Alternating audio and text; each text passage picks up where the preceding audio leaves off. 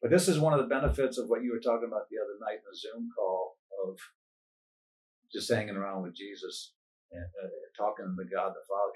You know, I used to split hairs. You're praying to Jesus, you're praying to God. There's no difference. That's right. You're praying to Jesus, you're praying to the Father, you're talking to the Holy Spirit. There's no difference. That's Doesn't matter. One's the same as the other in terms of communication. Yeah. But the benefit of all the benefits that we describe when we're trying to describe eternal life are not eternal life. They're the benefits of eternal life. Eternal life is actually the fulfillment of God's dream for himself to spend his life with you. Yeah. It's a heart kept from offense. Yeah, is what it's insulated is a term used to use. And I woke up at about 3:30 Thursday night because I had 2 cups of coffee that day, and I think that's what woke me up. And I watched the Zoom from 3:30 to 4:30 in the morning. Yeah, it was good. It was really good. Which room was it? Huh? Which one was it? The one we just had. Y'all just had Wednesday. Yeah, it was good. See, that's the beauty of what the fruit of the Spirit does in our life. It causes you to reign in life. You're standing in that life and you're reigning. You literally, that fruit will stand up and take dominion. In so much of dominion theology, you got to go take your dominion. God never even told Adam to take dominion. He said, have it. And that fruit will stand up and you'll have dominion. This world system just has no voice to you. And I would express it differently, although I'm not disagreeing with your point. I would say it's the Spirit that has stood up and taken dominion, and the fruit of the Spirit standing up is the evidence of the fruit of that dominion. So it's kind of a cart and horse thing in my mind. It kind of goes to the discussion the other night on Zoom where people were trying to describe eternal life, and they were actually describing the fruit of it, not eternal life itself. Because if you say life as a person, you wouldn't be describing Jesus by all the good deeds he did. You'd be talking about the person. Right. And the fruit of Jesus, you would say, look at all the good life that comes from him. And it goes to something I posted on Facebook this past week about, we get caught up studying the fruit of the Spirit and everything. And that's it's just a natural thing because that's our heart's desire. Just like the shadow in the Old Testament of a barren woman. Her heart's desire is to have fruit. And so, our focus will tend to be there, but we can't lose sight of what it is that produces the fruit. Yeah. Which is the intimacy. I guess I'm struggling. It sounds like you all said the same thing to me. Yeah. I'm just being, I've always been, if I get this wrong, I've always attempted to be as precise as possible in expressing what I'm trying to express. Oh, yeah. And that's why I prefaced, I'm not disagreeing with you. Yeah, I heard what you said were in your own words and your own experience. And what he said was peppered with the words in the Bible, right? That mean the same thing that what you're saying, but he used the biblical terms, whereas you spoke just from the heart of your experience, right? The Spirit will stand up in you, right? And you will have dominion. That's what I was saying. And Matt said the fruit will stand up. Yeah, but who produces the fruit? Right. The Spirit. Yeah, the peace will stand up in you. If the peace stands up in you, that's not you standing up the peace. Right. It's the peace stands up in you. The joy stands up in you, and it kept your heart. Which is why it takes no effort. Which is why it takes no effort. Right. But you'd be shocked how many people think sitting at the feet of Jesus is too much effort. Yeah. Right? There's a lackadaisical malaise over people where Matt posts about this all the time. In order for there to be a child born, there has to be relations between the man and the woman. Well, if the man and the woman aren't interacting with each other or having relations, then there's not going to be any child that comes forth, right? And so in order for the fruit of the Spirit to come forth, we have to be intimate with the Spirit. And that doesn't just mean that I say, well, the Spirit's inside of me, glory to God, and I go about my day filling my mind with the Spirit that's in the world. Yeah. And because the Spirit is in me, that's enough. No. The Spirit is filled with the truth. It's like I preached this a long time ago. With the real Holy Spirit, please stand up. Because we were never really engaging with the Spirit of truth, right? In order for the fruit of the Spirit to come forth in us, we need to be hearing the truth, the Spirit of truth, or we need to be singing, or we need to be talking to one another, or we need to be daydreaming about it, or we need to be talking with the Father about life. Whatever different way you like it. Yeah. There's an interaction, there's an intimacy that occurs. And then out of that, the Father, the Spirit, the Son bring forth fruit in us, right? The seed of their life. There is peace and love and joy in their life, in the seed of their life. And the way that comes forth in us is when we interact with them, right? In whichever way it could be. It could be painting on the wall. It could be building a fence. It could be at the candy bank, and you could be thinking about how glorious this all is. And all of a sudden, you can start thinking about the glory of the Father. Any type of way. So it's not just I have to be in some church service to do it, but it just so happens because That's when we focus. we're creatures of habit. If we're not really in a gathering where we're doing that, we tend to focus on everything else under the sun. And as humans, you're always interacting with something. Yeah. You're always twisting on something. So if you're not interacting with the Spirit, you're interacting with something in the world, or you're twisting on something in the world. Yeah. So it's like there's not going to be a moment where you're not interacting with anything. Yeah, listen, I mean, there's even like this section of people that say that it's a work to sit at the feet of Jesus. Yeah. I just have to be honest. If you read all the New Testament letters, the overwhelming correction and exhortation in every single letter was to continue to hear the truth. Mhm.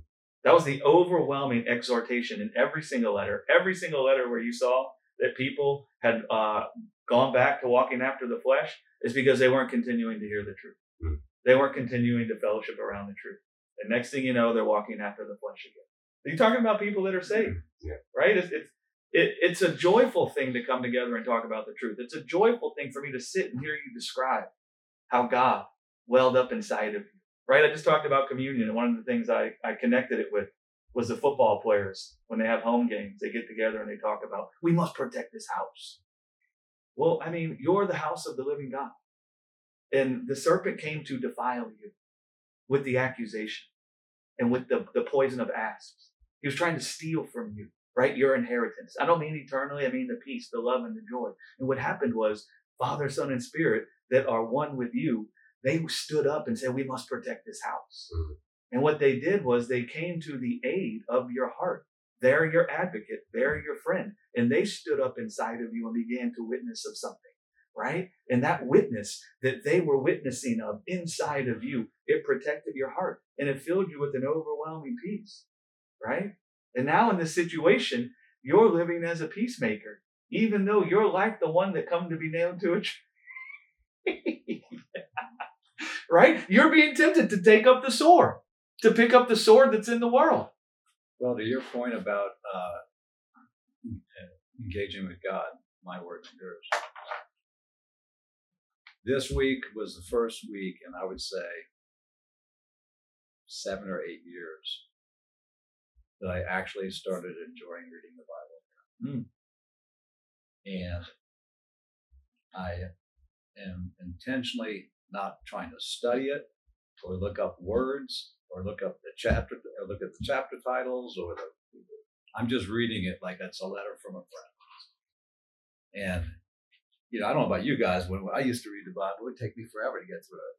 Well, that's what I was about to. That's what I was just telling her. I started reading the Bible, and I would say, like, when I first came here, I was like, oh, I must read the Bible. Not in a sense this church made me feel that way, but I grew up Catholic and stuff, so I was, you got to read the Bible. You got to look at the Bible. So I'd read the Bible, and I was like, I'm just going through the motion. I'm not doing this anymore.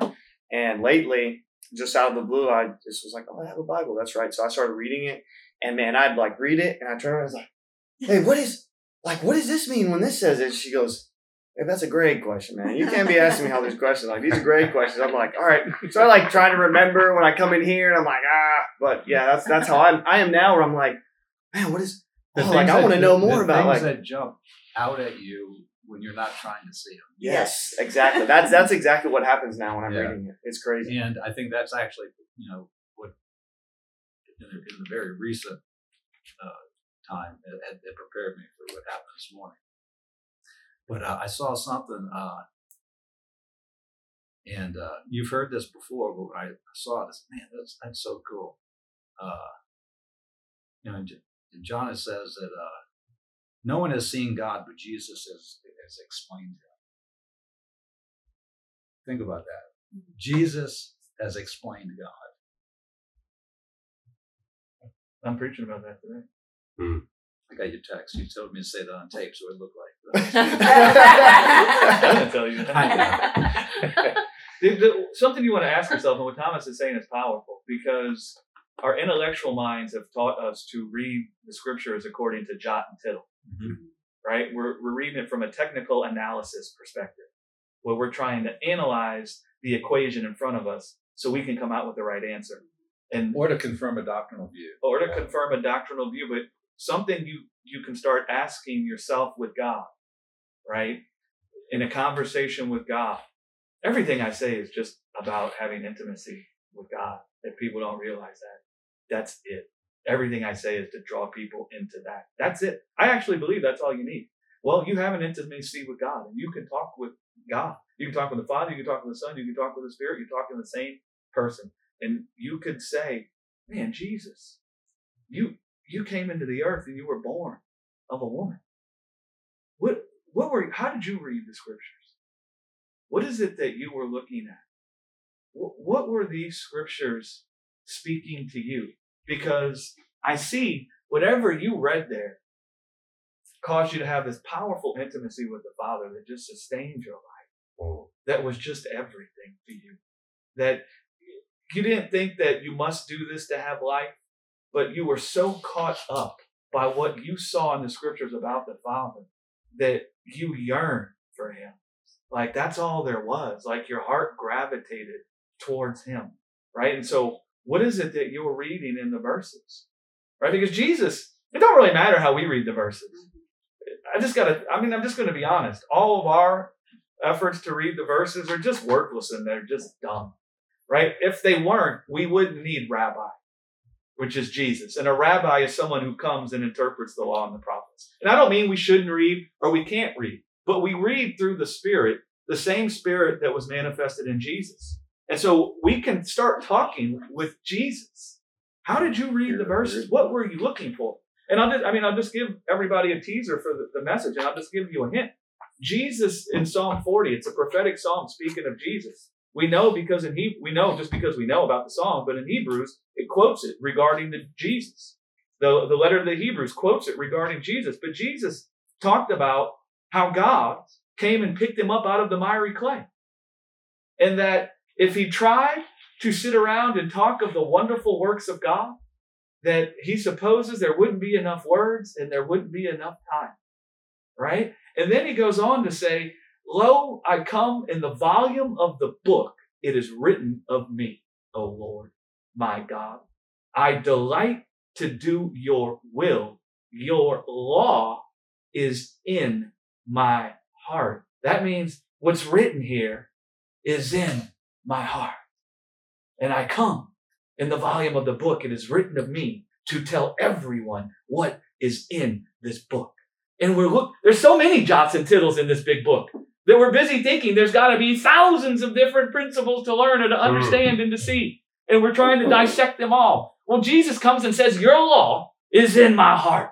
That means the totality of what is written here and what it is trying to declare. It is hidden in my heart. And then he goes on to say, and I have not kept it in my heart, but I have stood in the midst of the great congregation and I have declared it to them. And then he goes on to say how he declared righteousness, and not our righteousness or what we could do or proper behavior, but God's righteousness. I have declared your righteousness to the great congregation. I have declared your faithfulness and your goodness towards mankind in the great congregation.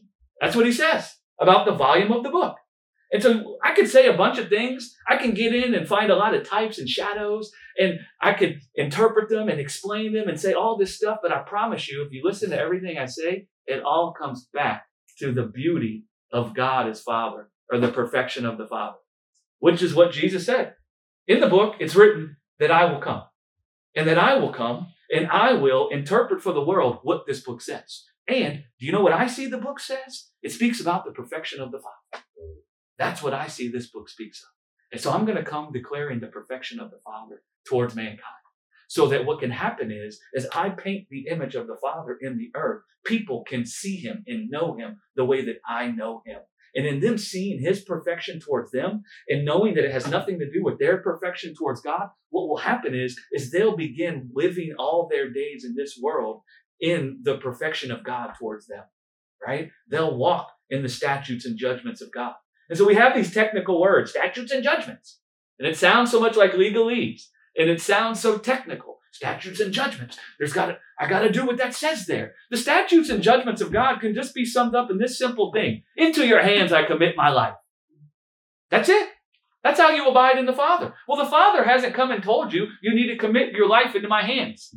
He knows that's impossible. But what he knows is that you will find the grace to be vulnerable. The way you'll give your life over into his arms is if you can see his perfection. So he doesn't come and say, you must give your life over into my arms. He comes and reveals his perfection because he knows if you can behold him as he truly is, and you see the thought he's taken to care for your life, and you see he's left no stone unturned, and you see that he's with you to pamper you with peace and love and joy, that his life has a peace and a love and a joy in it that surpasses this world. Man, as you start to behold that, what'll happen is you'll give your life over into his hands. I describe this all the time with the husband and a wife, right? We say, husbands, love your wives. Wives, love your husband. And then we leave out the way that happens. Do you know how a husband can love his wife? By giving himself over into her arms. Do you know the only way he's going to do that? By seeing the Father's love for him. In the same way with the woman. And so God understands this dynamic. He doesn't come and tell us, you must give your life over into my arms. He comes and shows us his perfection so that we find something in us where we see he's so trustworthy. We see the equitable deed and character in his heart towards us that we find ourselves giving our lives over into his arms. That reminds me of a principle of persuasion that trial attorneys are taught. When you're making an argument, the most persuasive argument is one that leaves the listener to make the final conclusion. So you don't tell someone 2 + 2 = 4. You just give them 2 + 2 equals. When they fill in the answer with 4, they're more persuaded by that. And that's kind of what I'm hearing here is that God doesn't tell man what he has to do. God shows man himself. And as a result of being persuaded of the perfection and the love they see in the Father, what follows that is the conclusion, I can trust this person with my life. That's the conclusion. That's what Jesus saw in the volume of the book. He saw that it spoke of the beauty of the Father. And he saw that no one else could see it. That's why it says he's a light in the world. He's not just like a light in the world. Oh, he shines, right? Oh, he's so beautiful because he did everything right. I mean, I wouldn't argue with somebody if they wanted to say Jesus is beautiful because he did everything right. Okay, but that's not what it means to be a light. What it means to be a light is it means that he revealed the Father. That's what it means. We couldn't see the Father. That's what it means we're dwelling in darkness. We couldn't comprehend the Father. We couldn't see the beauty in his heart. We couldn't see that he was harmless as a dove. We couldn't see that he's filled with so much goodness towards us that even should we do evil against him, he will return the evil we've done him with good. We couldn't see that he's filled with so much goodness towards us that his goodness even chases us down to pamper us with peace and love and joy. We couldn't see any of that. And so Jesus comes into the earth. In the volume of the book, it is written of him, meaning that God started putting in this book that he was going to send someone that would reveal the Father. And that's actually the commandment. The commandment is the revelation of the Father. You could even say it this way. The Father is the commandment. The Father is the commandment. That's the commandment. And as you behold the Father, what happens is you start walking in his perfection towards you. Right? What starts happening is you have one God, the Lord your God. You won't have any other gods. You won't be looking to your government.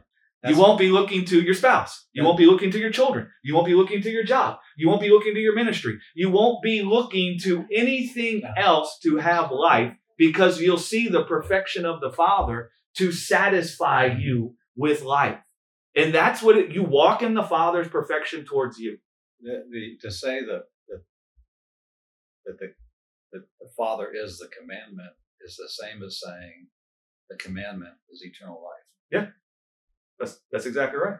Well, Jesus says, the Father has given me commandment. And then Jesus goes on to say, and I know his commandment is life everlasting. I know his commandment is life everlasting. Well, Jesus goes on to say in the same book, the same gospel in John chapter 17, this is life everlasting, that you know the one true God. So if his commandment is life everlasting, and life everlasting is to know the one true God, then that means the commandment is the one true God. Yeah. Right? That's the logic. That's what it means. And so the thing Jesus came declaring, the commandment he came declaring, his doctrine was the perfection of the Father. That's what he knew. That's it. If we ever go to another country, I think we'll really enjoy feeding off of each other. Yeah. When you talk about Jesus revealing the Father, and I was talking about how I got a kick out of reading that Jesus explained God. What comes to mind is, let's say, has any of y'all seen the statue of David? Mm-hmm. Have you seen it in person? No. Okay, when you see it in person, it's quite a different experience. It's huge. But if the statue of David, Michelangelo, Yeah, I think so.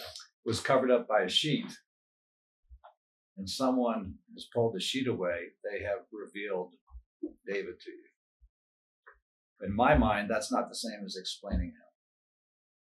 Yes, David has been revealed, but if you had that person then explain to you what it took to create the statue and where the stone came from and how long it took to cut, and look at this curve, and you see this muscle here, this is anatomically correct. And that's what Jesus is also doing. He's not just revealing the Father, he's explaining him to us in a way that we can actually know him as he knows him.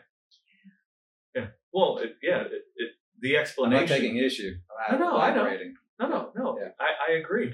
The explanation of what Jesus knew about the Father is manifested in the cross and the resurrection, right? The Word was made flesh. The Word about what? The Word about the Father. Because the Word is the Father. The Word was with the Father from the beginning. Yeah. The Word created all things. If you see him, you've seen the Father. Right. I mean, go read the Gospel of John. He goes on and on about the Father. He begins by talking about, in the beginning was the Word, and the Word was with God, and the Word was God. And it talks about how the Word created all things. And then it talks about the Word was in the bosom of the Father. And it talks about the Word was made flesh to declare the glory of the Father. It begins that way. And then it goes on through the whole Gospel with Jesus revealing the Father. Jesus saying to himself, if you believe on me, you're not believing on me. You're believing on him who sent me. If you see me, you're not seeing me. You're seeing the one who sent me. Yeah. The whole point was it, Philip, how long must I be with you? How can you say to me, show you the Father? Yeah. Right? If you've seen me, then you've seen the Father. That's the whole point. And so Jesus came to reveal the Father. He gets off in John 17 and says, I have finished your work. I have completed what you sent me for. And then he says, I have declared your name in the earth. I have glorified you. That means I have revealed the beauty and the goodness that's in your heart towards the godly? No, the ungodly, the sinners. I have shined a light. Whereas the world thought that you were the accuser, that you were the one condemning them, that you were the thief that was stealing from them because of their sin. I have stood in those places where people were suffering at the hands of sin and death.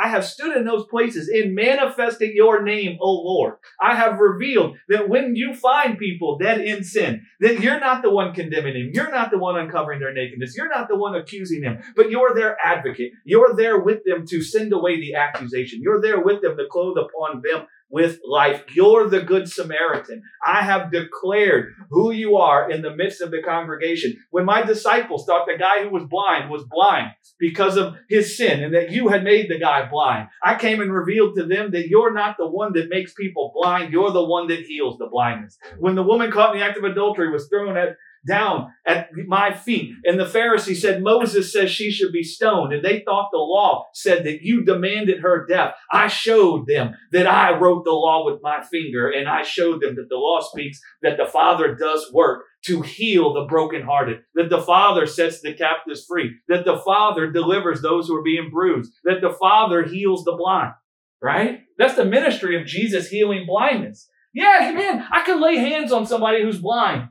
And me knowing the goodness of God to heal, to heal us from sin and death. I can pray a prayer and their eyes can be popped open, but I promise you, if I don't follow with some revelation that heals their spiritual or their heart blindness towards the Father, me popping their physical eyes open is worthless. It's done. I mean, Jesus said it's better to cut off your hand than to look to your hand for life.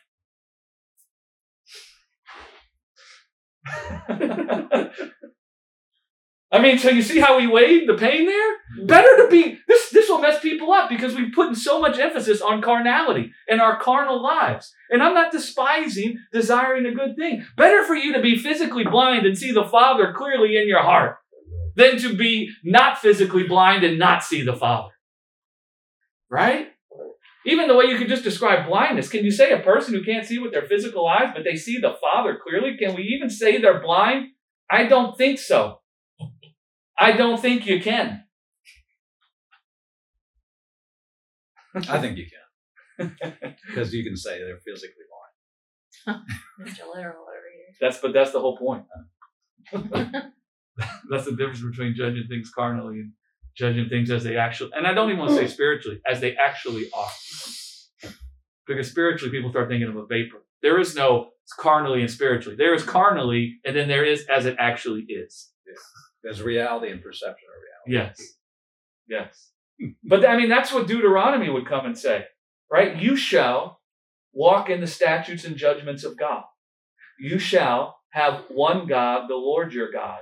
You shall have no other gods other than him. Now, we read that and we think that it's telling them what they must do. But that's not what it's saying. Moses had just given them the words of the law or the logic of the law. And he was telling them what that is going to call forth in you. We have a record now of this God we're busy with. We weren't performing anything when he came and provided a lamb and took us by the hand and led us out of Egypt. And when he brought forth bread, manna from heaven, when he parted the Red Sea, when he brought forth water out of a rock, when none of us were sick or feeble, when he led us out of Egypt, we have a record of this God we're busy with. The words in the law is the historical record of God being their provision. And when we rehearse or remember or declare or hearken diligently to the words of our God, which means the picture of our God, the revelation of the goodness of our God towards us, what will happen is we'll have no other gods other than him, right? We will have one God. When we keep before our eyes the goodness in his heart towards us. That was the whole point of the book of Deuteronomy. That's why he says, wrap it on your arms, that it's frontlit between your eyes, right? That was the whole point. It's not, you must do this. It was, let me put the beauty of God in front of your face. And as you can be reminded all the time about his beauty in caring for your life, what will happen is you'll always be looking to him when you need life. You'll have a confidence born in you that he's with you to serve you with life. You'll have a confidence that life is going to come forth. And what will happen from that dynamic is it will put your flesh to rest. You will stop looking around in the day you feel tormented, or in the day you feel lack, or in the day you feel attacked or accused or destroyed. You'll stop looking around thinking how you can gather life. But what will happen is a beautiful thing will come out of you. Abba! Yeah, it's like the difference between the abundant life and a life of lack. Lack is,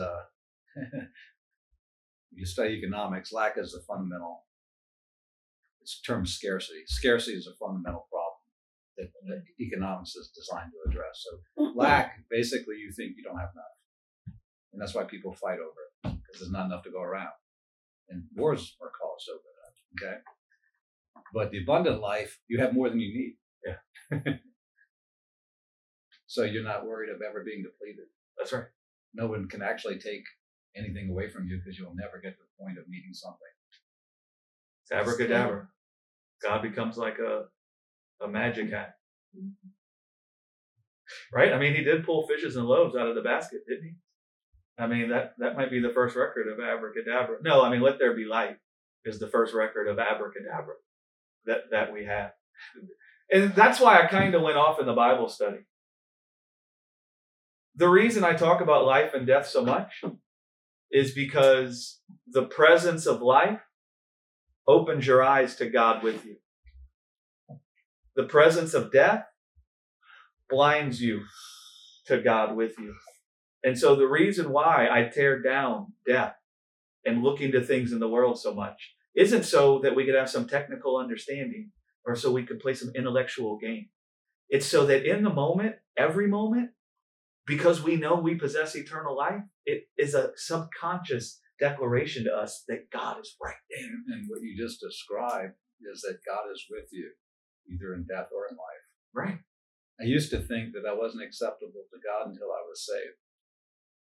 That's what people are taught. You're a sinner and you become a saint, right? God used to turn his back on you, but now he embraces you because you're changed. That's not true. Well, no. We know that's not true, but that's what people are taught. That's what I was taught. Yeah. Well, no, why would he come and lay his life down for you when we were ungodly? I agree it doesn't hold up to scrutiny.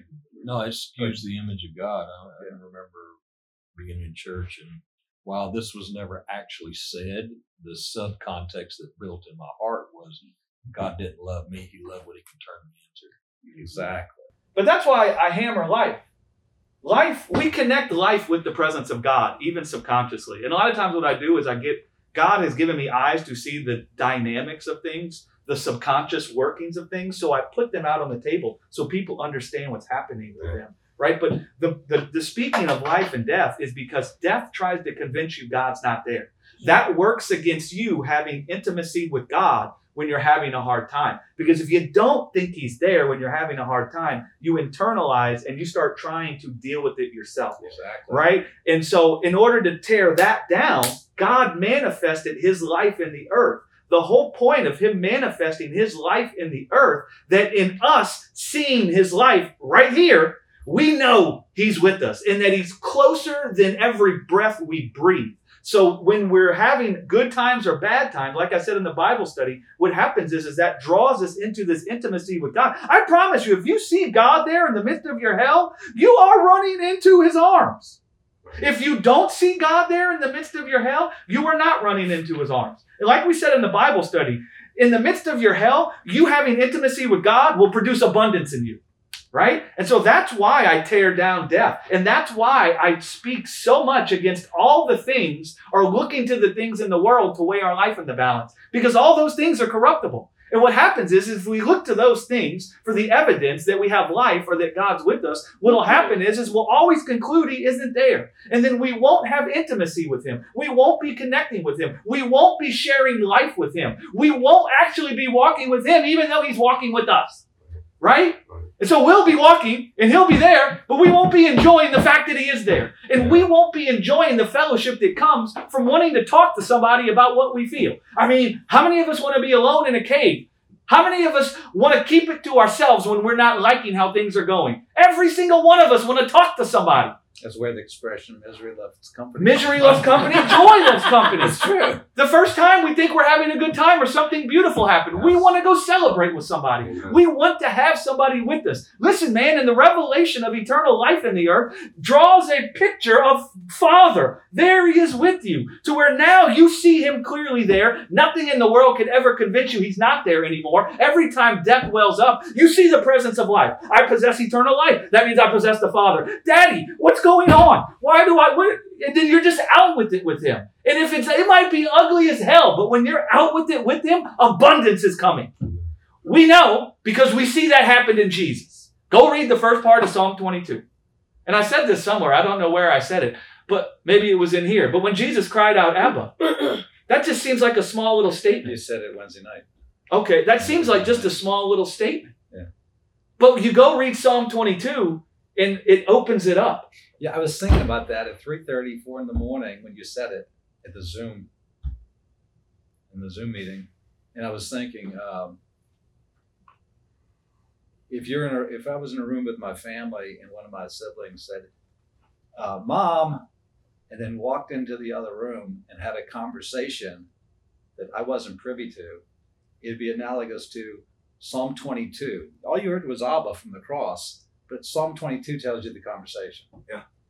That occurred in that other room. Yeah.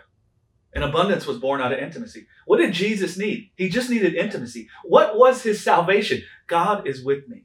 The Father is with me. Why did he believe the Father was with him? He saw the perfection of the Father in the scriptures. And so he wasn't internalizing the hell that was happening to him. He was talking to the Father about all of the hell that was happening to him. He was talking about what he was hearing. He was talking with the Father about what he was feeling. He wasn't trying to be a good Christian in the sense that we talk about being a good Christian. He wasn't trying to have faith and believe everything was going to be okay. Faith looks like telling God that it don't look okay. Faith looks like you just talking with God about whatever it is going on in your life. And so we see Jesus doing that with God. And do you know what we see comes out of that? Abundance. Intimacy equals abundance. Everything I say is only with the intent to catch you up in an intimacy with the Father where you're so persuaded of his perfection that you know he's there in everything and you talk to him like a crazy person out loud, like your best friend. That's it. And abundance comes out of that. It's real simple. Yeah. That's why the commandment is the Father. That's why the commandment is the Father, because abundance is born out of intimacy with the Father. And so if the Father wants you to have intimacy with him, which is the foundation from where we will even be able to bear the fruit of his life, the way he's going to cause you to have intimacy with him is he's going to reveal himself to you. That's going to cause you to give yourself over into his arms. Yeah. And from that intimacy, what's going to happen is you will bear much fruit. That's the abiding in Jesus' commandment. What is his commandment? His commandment is the Father. The Father has given me commandment. I don't come to speak of myself, but I come to speak of the Father. He has given me commandment, and the commandment he's given me is to reveal his glory to the world. That's why when the disciples asked the guy, who sinned that this child was born blind? Him or his parents? Jesus basically in the Greek, what he says is that ain't got nothing to do with what's about to go down, but that you might know the glory of God. Boom. Yeah. Heals the dude. Your mind's filled with this dude's sin. My mind's filled with the perfection of the Father. Boom. You see? And that's what he came to declare, the perfection of the Father. For a very simple relational deal. It isn't static. It isn't mechanical. It isn't an intellectual thing, although we can understand many intellectual things because we have an understanding. But it is about being caught up in this intimacy with God, where you're not internalizing your heart, but you're out with your heart with him. Because he's out with his heart with you. The cross and the resurrection, God doesn't say plop your heart out on the table. He comes and plops his out on the table. And then you see it and you're like, man. And then you melt. All the walls that were built up around your heart, when you see that they melt, and then your heart comes out on the table. And now you're sharing life. And I don't mean you're sharing eternal life, although you are. What I mean is you're sharing life in the sense of you're fellowshipping with one another's hearts in the midst of everything. Out of that is born the abundant life. Right?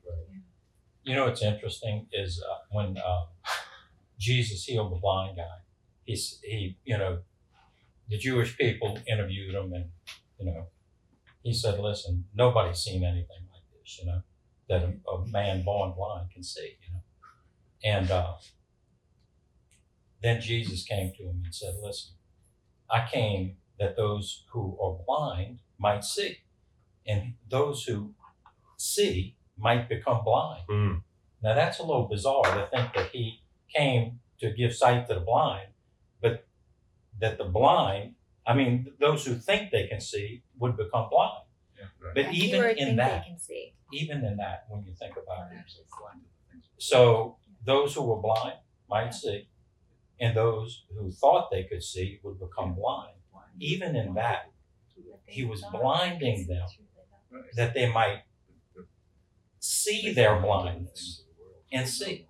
That's right. Do you understand where I'm coming from? Yeah, I know exactly what you're saying. That not just that the blind might see, but that in blinding those who think they can see, they would seek to see themselves. Paul. That's right. Saul. Yes.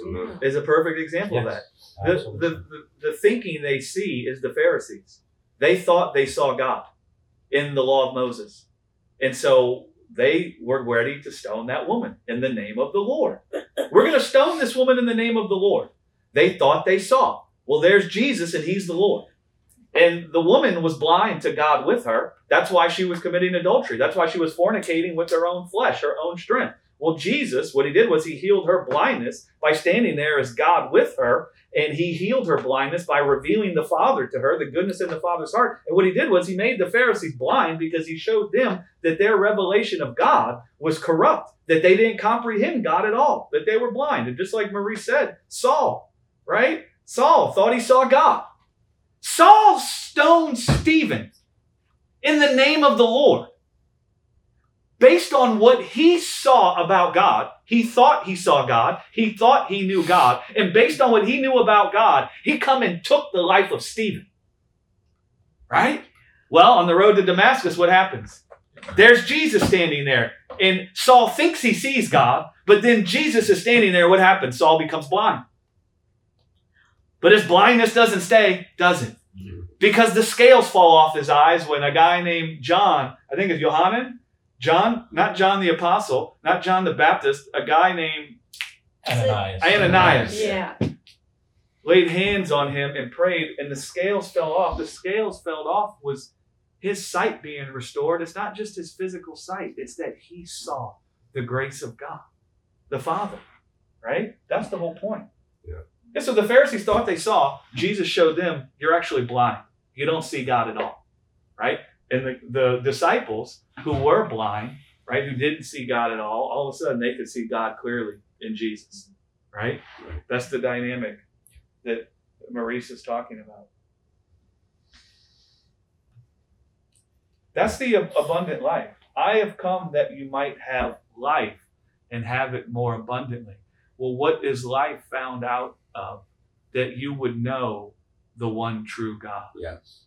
That you would see the perfection of the Father. So out of seeing the perfection of the Father comes an abundance of life. Like you said, it's the intimacy with God, because it doesn't matter about circumstances. Yeah. You know, whereas what I used to think and look at abundant life was all of the circumstances. And for those who don't know, I'm staying in a sober living house, and I see this all the time. And God has been showing me this, but I see it so clearly now.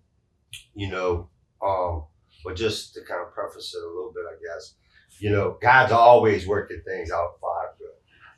And so people caught in the whatever we want to say, churchanese or carnal interpretation of the word, things will be going bad. They'll think that, it's because of some certain sin in their life. So rather than, no intimacy is there with the Father, they're confessing, trying to do all kinds of things that they feel like they should do. And then, something good happens in their life. They think it's because they're doing these things. And so, just one example, I haven't said anything because it's not I don't feel like it's my place, but they got a couple that met there and they living together. They're not married. They living together. And she's always saying that, God's blessed her with this job and has done this and done that because she's faithful. She's faithful. And I guess in her mind, she's saying because she's faithful about not using and using drugs. But I'm thinking, like, in your own understanding of the word, you're the opposite of faithful. You know what I'm saying? But they not even connecting that. It's just like always in my face. You know what I mean? So there's certain people that God will put me around that I can really pour out my heart and show the Father. And then there's other situations where I just got to shut up. And I think it's for me to just see. You're seeing that as evidence of the Spirit in you. Yeah, for sure. And so it's pretty awesome, man. I mean, just a little testimony of just everything you've been saying. I've been having a peace and contentment that I don't think I've ever had before. Just some examples, like work. I don't know if y'all might see my posts and stuff, but I always kind of go in a cycle of from addiction to get clean and feel like I need to pick, just catch up with everybody and do everything I ain't been doing, and then working all the time, trying to help customers, getting overwhelmed, being by myself, and then back in addiction. And that's kind of what it is. And so this time, I wasn't going to work for myself. I was going to go get on with a crew and just work for a year and just enjoy the presence of God, wherever I'm at, make whatever money I make. And immediately I started getting jobs I wasn't even looking for. And so I was, was helping out with different things. And then And then it's just went into this big job, and I've got it lined up. So I mean, a long time ago, when I started this one, I realized, okay, I'm gonna just do it and do it differently this time. You know what I mean? As far as just pay attention to what God's telling me and not get caught up in, you know what I'm saying, what I feel like I need to do or what I feel, whatever. And so doing this job, and then, you know, I just got to where I was just dead tired. And I just dawned on me like, okay, I'm not doing this. I'm not doing that. I haven't seen my kids in, 3 weeks. You know, yeah, I'm making a lot of money. I'm miserable right now. And so I thought, I backed off, and it was cool. You know what I mean? I didn't feel like I was selling them out. I just said, look, it don't matter. At this point, they're in. I did everything I could to get the people in. I said, but whatever's left, it doesn't matter if, money-wise, it don't matter if it's, 3 days, 3 24-hour days, or a week and a half of 8-hour days. It's just time. It's not going to be more money. And so I did that, and I felt good about it. Well, anyway, so I was real excited this last Friday because I'm off Saturday. Like, Fridays don't mean nothing when you work Saturday. You know what I mean? And so it was just really awesome. Kind of just went with the day. It was a great beginning of the day. I ended up having a thought about taking the dude out to lunch that we've been working for. Ate a great meal, came back. I'm like, we got 3 hours left. So let's just take off the rest of the day. You know what I mean? Let's clean up our stuff, take off. It was good. And then, so now I'm focused on, I'm excited about being on Saturday and Sunday. Well, then I realized like our house needs, these wax rings need to be changed on the toilets because we got a gas sewer smell coming out. So something's got to be wrong. So I ended up spending half of my day Saturday messing with toilets, and it didn't bother me one bit.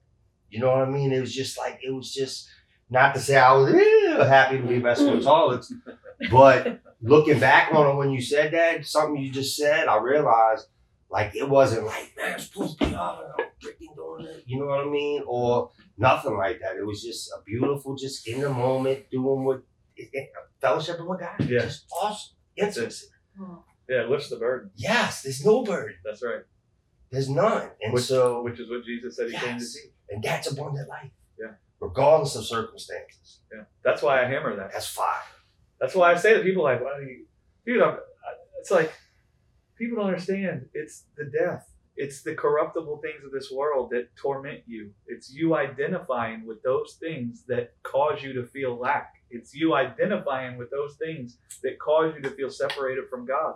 So I come to tear that down.